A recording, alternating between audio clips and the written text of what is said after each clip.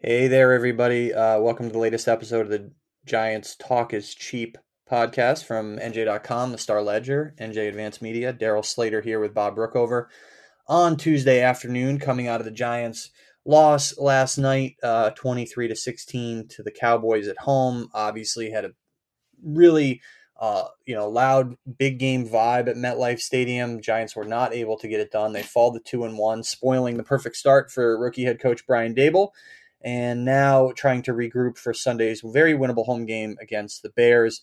Not able to get it done against Cooper Rush last night for a bunch of reasons that we're going to get into here in a bit. And so certainly plenty to digest off that game.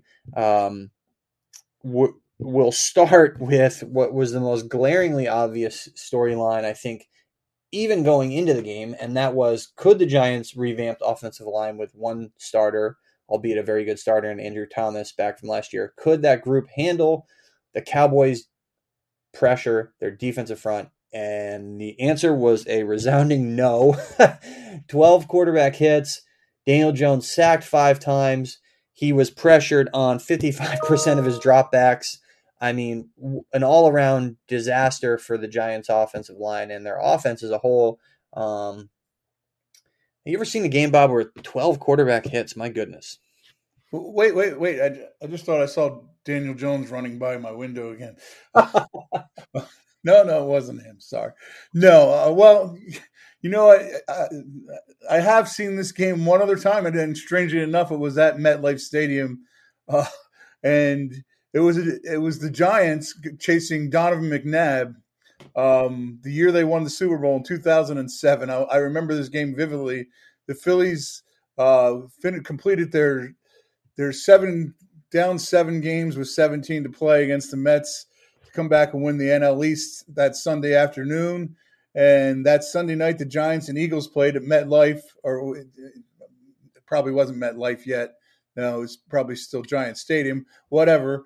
And the Giants, I think, sacked Donovan McNabb 9 times that night. And it kind of defined the start of the Steve Spagnuolo defense, that the Giants figured things out and how to do things, and they rode that to a Super Bowl title. Yeah, and I think when you look at this Giants team, this is something that is going to be a problem for them. I mean, their offensive line. I don't know at what point we got fooled into thinking that this, or anyone did, that this offensive line was anything other than what it actually is, which is highly questionable. They got torn up in the interior of their line in week 1 in a win over the Titans. It's sort of one of those things where victory masks a lot of warts. But then the Giants were sort of revealed for really what they are last night. I think certainly with the protection, Evan Neal most notably, 5 pressures allowed, 3 sacks, 2 a hurry and a quarterback hit.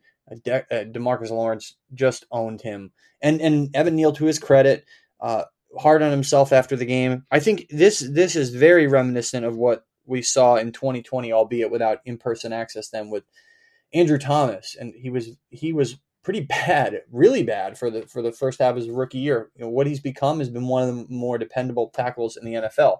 Will Evan Neal follow that path? We'll see, but it's a very similar path here, and I think any reasonable, rational person should expect more kind of hiccups here from Evan Neal going forward. That's just the way it's going to be for him. And it'll be interesting to see how he processes it. What did you think of how, I don't know how anyone could have a takeaway other than the obvious from how he played, but certainly how he played and how he responded. I think the way he handled it was good, and not just him. The way he handled it and the way his teammates handled it was interesting, because as he was talking to the media, John Feliciano, the starting center, was a few steps away from him, a few lockers away from him, kind of taking it all in. And, he said, it's our job to make sure he knows that this is just one game. But you know what? When a player has a horrible game, you want him to take it hard. And Evan Neal did. But he has a lot of support in that locker room. As you mentioned, Andrew Thomas had a horrible start to his rookie season. And he talked about how, I share my experiences with Evan all the time. So that's a good support group. But there's a reason teams draft tackles so high, and the Giants have invested a lot of draft capital in those two guys. And you want to see this entire offensive line improving, but the Giants aren't there yet. Feliciano is a good stand-up guy and a pretty good leader in that locker room, but he's got very little experience playing center. The left guard situation is not good. They with Azudu and Bredesen. Am I messing that up? It's left guard or right guard? I'm sorry. That left guard. Yep. Yep. They're left guard, right? Yeah, my mind's still asleep right now. Yep. It's game. And Glowinski's a solid veteran, but they still have work to do overall, like they do at almost every position on the roster. That's one of the ones that's still a work in progress. And last night it was a disaster zone, and probably the biggest reason the Giants lost that game. They played their starting five offensive line actually all 72 snaps together. So Bredesen getting the start, playing the whole way. Azudu did not play. I don't even think on special teams last night, but did not play. That's kind of a reflection of what he did the week before. So yeah, it's growing pains for him, like it is for a lot of these rookies. I guess he did get in on special teams if I'm looking it up. Yeah, but he did not play. He played 5 special team snaps. So, but just kind of broadening one last point on Evan Neal here, as we broaden it out to the bigger picture of this line, bigger picture for Evan Neal and the bigger picture for this offense, is that I wrote this story on Evan Neal last week talking about how he was impressing his teammates. Big test coming with this front. Obviously, he failed the test. But one of the things he said in the context of that story about, he's very hard on himself and critiquing himself, wanting to constantly improve. This guy and Andrew Thomas are very much the antithesis of Eric Flowers, who was a complete disaster when the Giants drafted him, uncoachable, stubborn, and very hard-headed, and that was one of the reasons why he failed with the Giants, and honestly failed in the NFL, even though he found a little bit of a home as a guard later in his career. But these two guys, Thomas and Neal, much more thoughtful players, let's be honest. And so there's a fine line, though, between being too hard on yourself. And Evan Neal had a great quote last week when I was talking to him about this. He said, it's something along the lines of like, it is a fine line between critiquing yourself and being an a-hole to yourself. I think that's a good life lesson in general. Like, don't be an a-hole to yourself or anyone else. And that's what his challenge is going to be going forward, to not be that to himself and digest it and move on.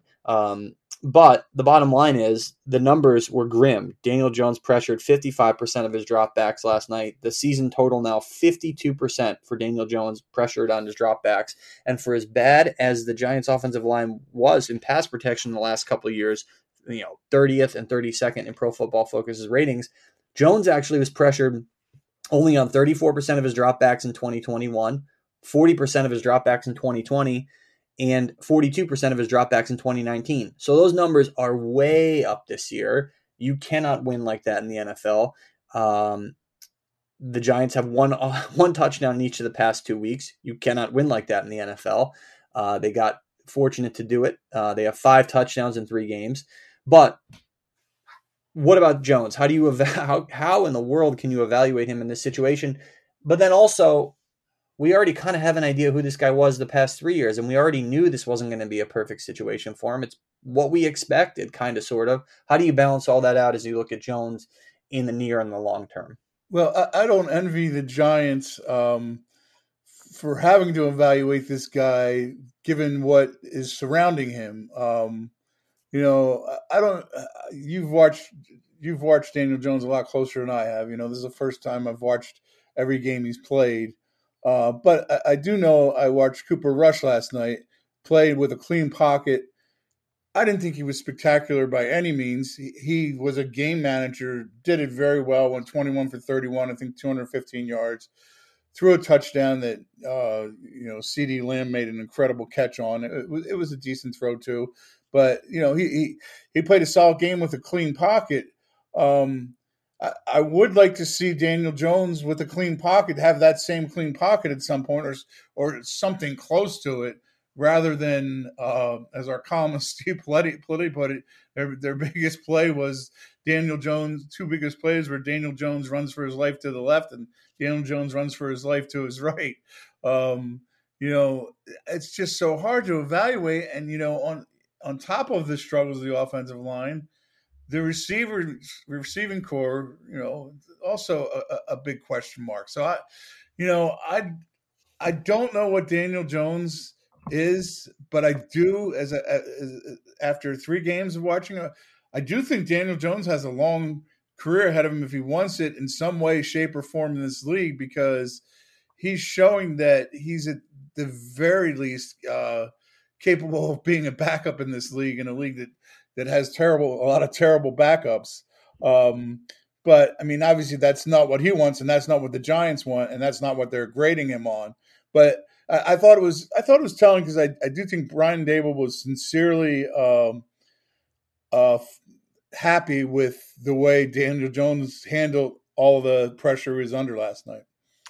And I think it's one thing for him to be pleased about that, and it is we're 3 weeks in, so it's they're 2-1, and so like evaluating the big picture here is something we'll be doing throughout the season, but it is early. I would be shocked if he's the Giants quarterback next year. Shocked. Like, I mean, he showed people what he showed people for the last 3 years. Number one. Number two, he's been okay and fine enough through 3 games. There were always going to be mitigating factors. The line, the supporting cast around him, another new offense. But how long? And this is the end of the line. You can no longer say after this year, well, maybe one more year, give him a shot. These things didn't go right.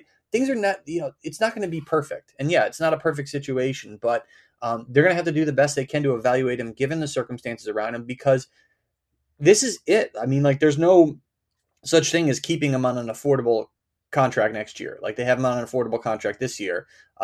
They will have to, if they want to keep him, we've said it a million times, they will have to pay him more than they would have paid him on the 5th-year option.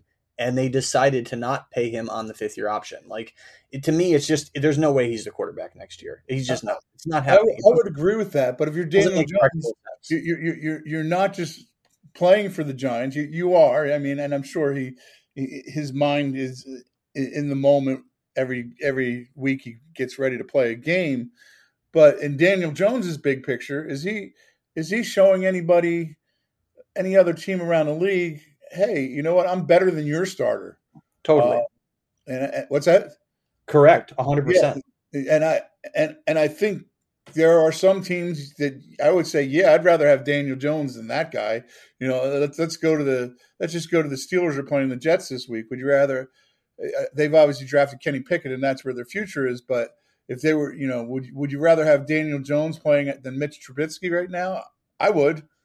I would too, and so that's where he stands from a personal standpoint as the Giants continue to evaluate him. And speaking of guys who probably will be playing for another team next year, there's a bunch of them in that receiver room, and there's just so much to digest here now as we take a step back and look at the Giants receiver room, big picture. So, like, just recapping, they were supposed to enter the season with Kadarius Toney and Kenny Golladay as their outside receivers, Wan'Dale Robinson in the slot.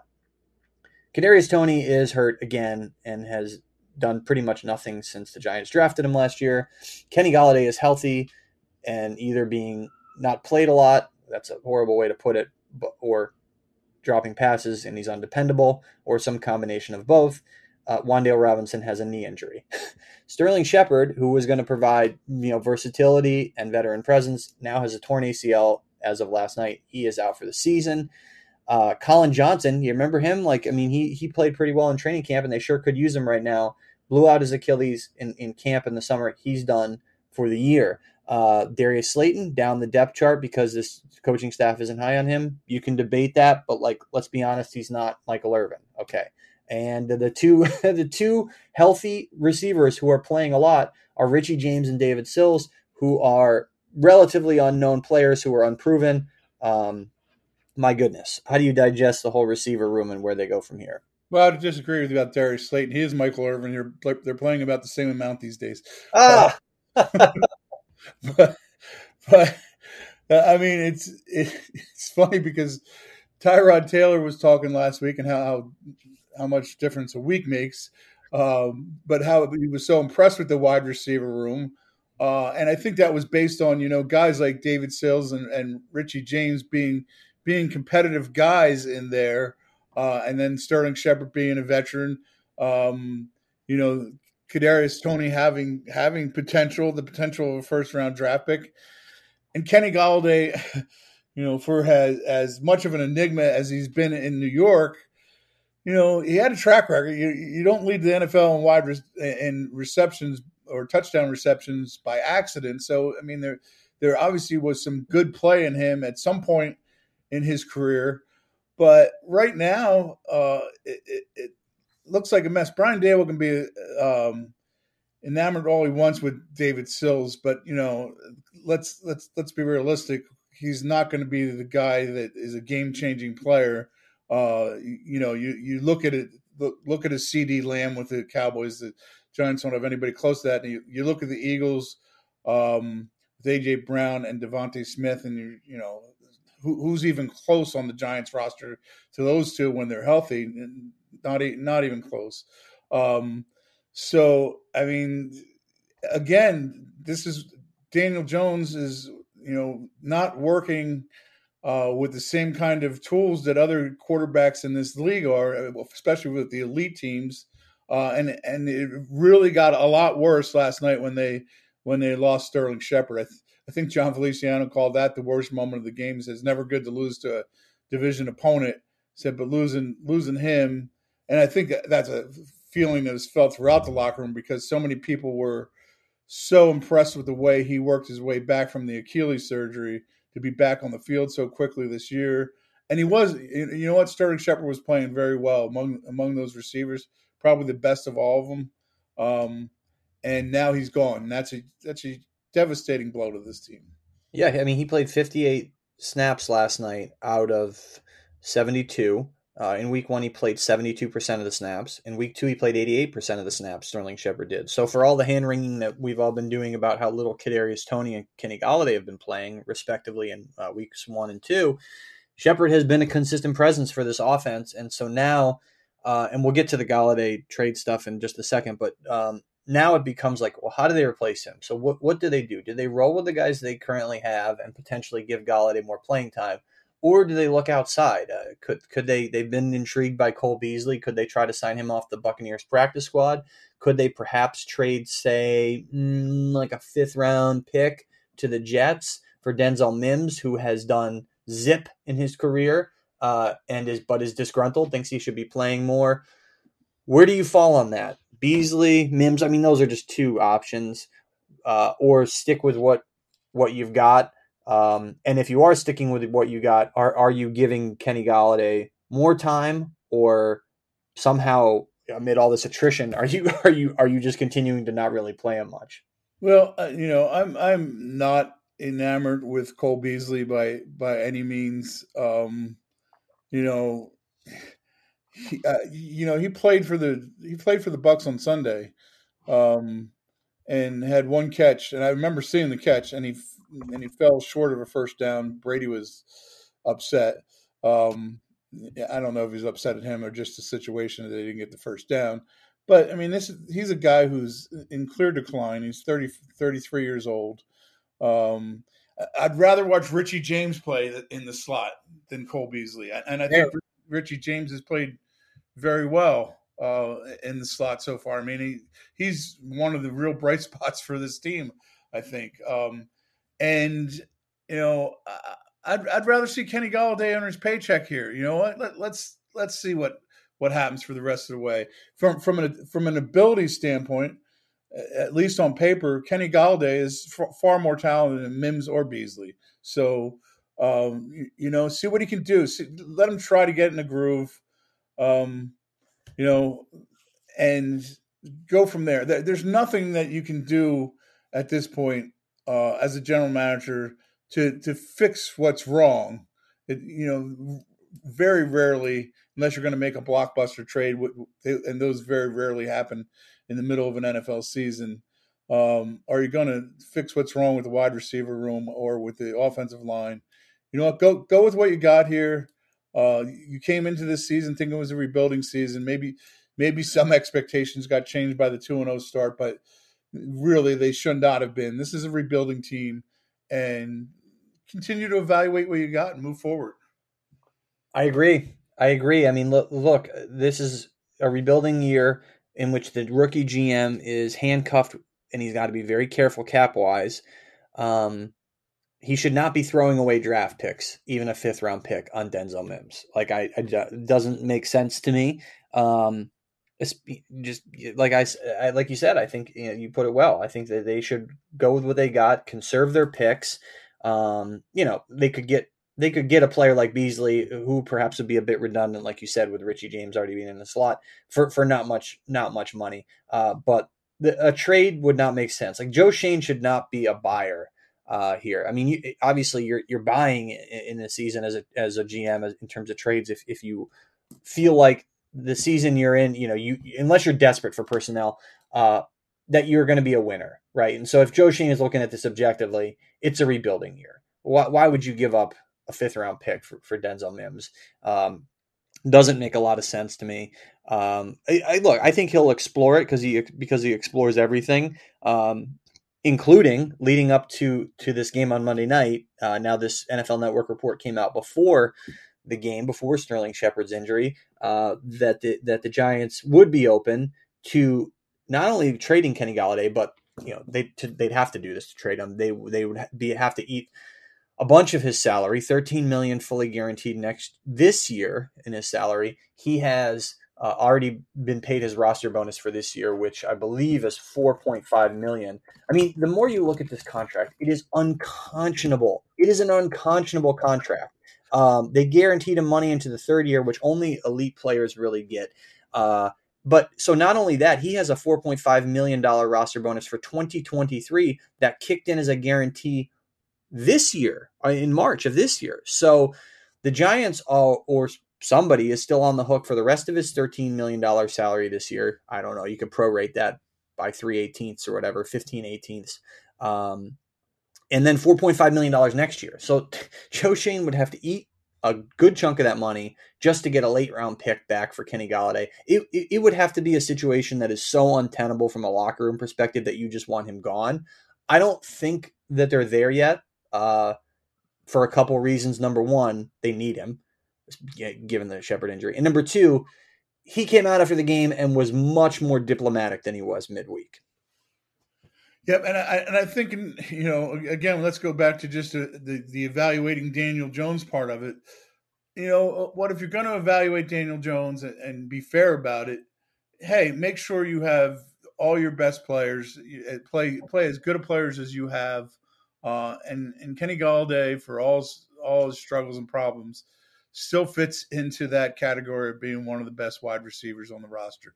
It would be better if Kadarius Toney got on the field and could play consistently 50 to 60 snaps a game, and it would be better if Wan'Dale Robinson got into the slot and got on the field a lot more.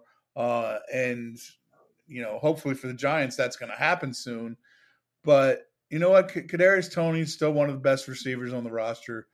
Play your best players. Only if he starts to become. And I think that the NFL.com article pointed this out. If he starts to become a real problem in the locker room, then you think about just you get rid of him, you eat money, you do whatever you have to do to make sure that he's not becoming a dark influence in the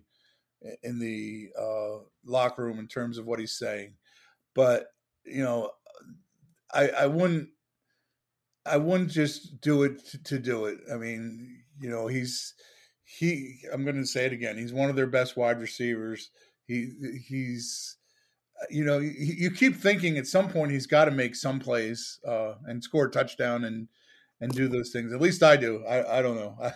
I remember watching him a little bit in Detroit, and he looked good at times. Yeah, I mean he's looked far from that with the Giants for various reasons. I mean he missed 3 games last year. He's played in every game this year. 17 games, 534 yards, 0 touchdowns, 32 yards a game. Basically half of what he did yards per game wise with the Lions, where he had 65 yards a game, 21 touchdowns in 47 games there, including, like you said, the league leading 11 in 2019. So, yeah, I mean, he has just been like a completely irrelevant as a difference maker for this team. And so I do think, at some point they would like to get Kadarius Toney back from this latest injury, the hamstring. But it sounded, listening to Brian Dable today, like that may not even be this week against the Bears. Ditto for Wan'Dale Robinson. This is a team that's banged up. I mean, I think Aaron Robinson perhaps comes back this week. They get their number 2 cornerback back from his appendix removal. This week, of course, being the home game against the Bears on Sunday. Leonard Williams, almost certainly, I would be surprised if he plays with the sprained MCL after missing just one game. So that's another defensive starter in addition to Aaron Robinson. Then, of course, the two guys on offense, essentially the other two starters there in Toney and Wan'Dale Robinson. It sounds like maybe not for them this week, which, geez, I mean, Toney was progressing. He had recovered from the arthroscopic knee surgery. He had a little bit of a leg injury in camp. He was healthy entering week 1. Then all of a sudden, entering week 2, hamstring tightens up and has a setback entering week 3, and it's just rinse and repeat for this guy. And so that's where they stand. I mean, it's a dire receiver situation in addition to an offensive line that's coming off a dire performance, as they try to assess a quarterback who, has done some encouraging things, but the jury's still out, obviously. So with all that said, the Bears game this week, how do you see it unfolding? Well, having said everything we just said, they should beat the Bears at home. I mean, I'm sitting here right now just looking at Justin Fields' stats. Oh my goodness. He has completed 23 passes for the season. Uh, How is that possible? what's that? How is that possible? He has not thrown for any more than 121 yards in any of the games.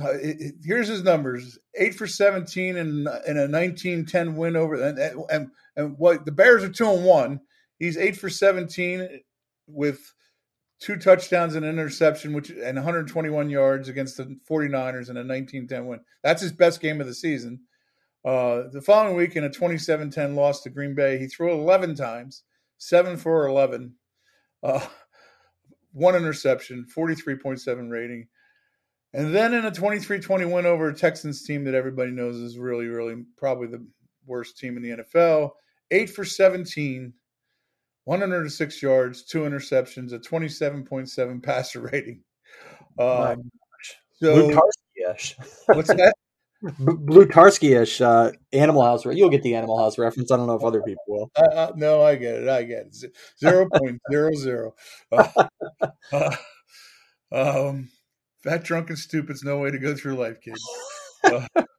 Anyway, but given all that, this is a very beatable Bears team, and if the Giants win and go 3-1 going to London, I think every Giants fan who signed up for this season would say, "Yeah, I'll take 3-1 going into London in a game against the Packers." I agree. I think, this is a big swing game with Packers, Ravens coming up in weeks 5 and 6. And just to kind of, to what you said, Wink Martindale should eat this kid for lunch on Sunday. I mean, the Bears at 2-1 offensively in PFF's ratings, they are, well, the Giants are 32nd in the league in these ratings as I'm looking at it. The Bears are 27th. Defensively, if you care, the Giants are 27th. The Bears are 28th. So yes, two bad teams, but also a really bad offense, just like the Panthers. And this is an opportunity for, I would think, not only the Giants' offensive line to play better, but for Wink Martindale to thoroughly handle a young quarterback in Justin Fields. And you mentioned Wink Martindale here, and it wasn't his finest moment Monday night either. I mean, the Giants got no pressure on Cooper Rush. Yeah. They had 10 players on the field for a touchdown. That's not. And Xavier McKinney, I think, had the best quote to sum up the defense on Monday when he said, "We didn't play the run very well. We didn't play the pass very well. We didn't have any takeaways. It's very hard to win that way." And for all the Giants' struggles on offense, they had a 13-6 lead with 5 minutes left in the third quarter. The defense chance to stand up. They gave up 2 touchdowns in the next 2 Dallas drives. So, it was not Wink. It'll be interesting to hear Wink Martindale talk about this game on Thursday. So, Yeah, no, and we said before we were going to talk about the defense. We got someone into the offense, but I'm glad you brought that up because I wanted to mention too. Were they able to get pressure on Cooper Rush? You know, not really. I mean, they had 7 total pressures according to PFF. That's 5 hurries and a hit, no sacks. How did Kayvon Thibodeau do? It looked like he wasn't much of a factor, just from the naked eye. He played 19 pass rush snaps, so I think that perhaps is a mitigating factor. He had 1 pressure. It was a hurry. PFF actually graded him 71, so he was actually their top graded pass rusher in this game. They see things with a keen eye, certainly, but like it's pretty obvious he wasn't a huge difference maker. But maybe not as much of a disaster, or the bad word there, but maybe not as much of a non-factor as the initial indications would have indicated, for lack of a better word. So yes, they have to get more pressure. It wasn't great, but perhaps some decent things to take away from the Thibodeau debut. Azeez Ojulari, no pressures. He did draw that penalty. So that's where they stand defensively, and they should. This Bears team does not have the weapons of the Cowboys, and they should be able to handle the Bears. Pick wise, I think low scoring. I think you're looking at a situation. I'll just go 21 for the Giants, and let's just say 13 for the Bears. 21-13 Giants win. all right, I'm going to go 16-10. Oh, what a thrilling game it'll be for everybody on Sunday. I hope that there will be some nice weather for people to watch that game. And if those scores pan out that way, it'll be a bit of a dud. But so that's where we're at. Anything else to add, or I think we covered it all, right? I think we covered everything. I think we did too. So certainly some grim stuff coming out of that game for the Giants. But like we said, if you go 3-1 heading to London, I think this loss is forgotten fairly quickly. Though there are, like we said, some long-term impacts coming out of this. How will the offensive line recover? And how will the receiver room patch things up given Sterling Shepard's injury? So we'll see on Sunday. Until then, be sure to like, subscribe, rate, review us on all your podcasting platforms. We appreciate you listening, and we will talk to you guys soon.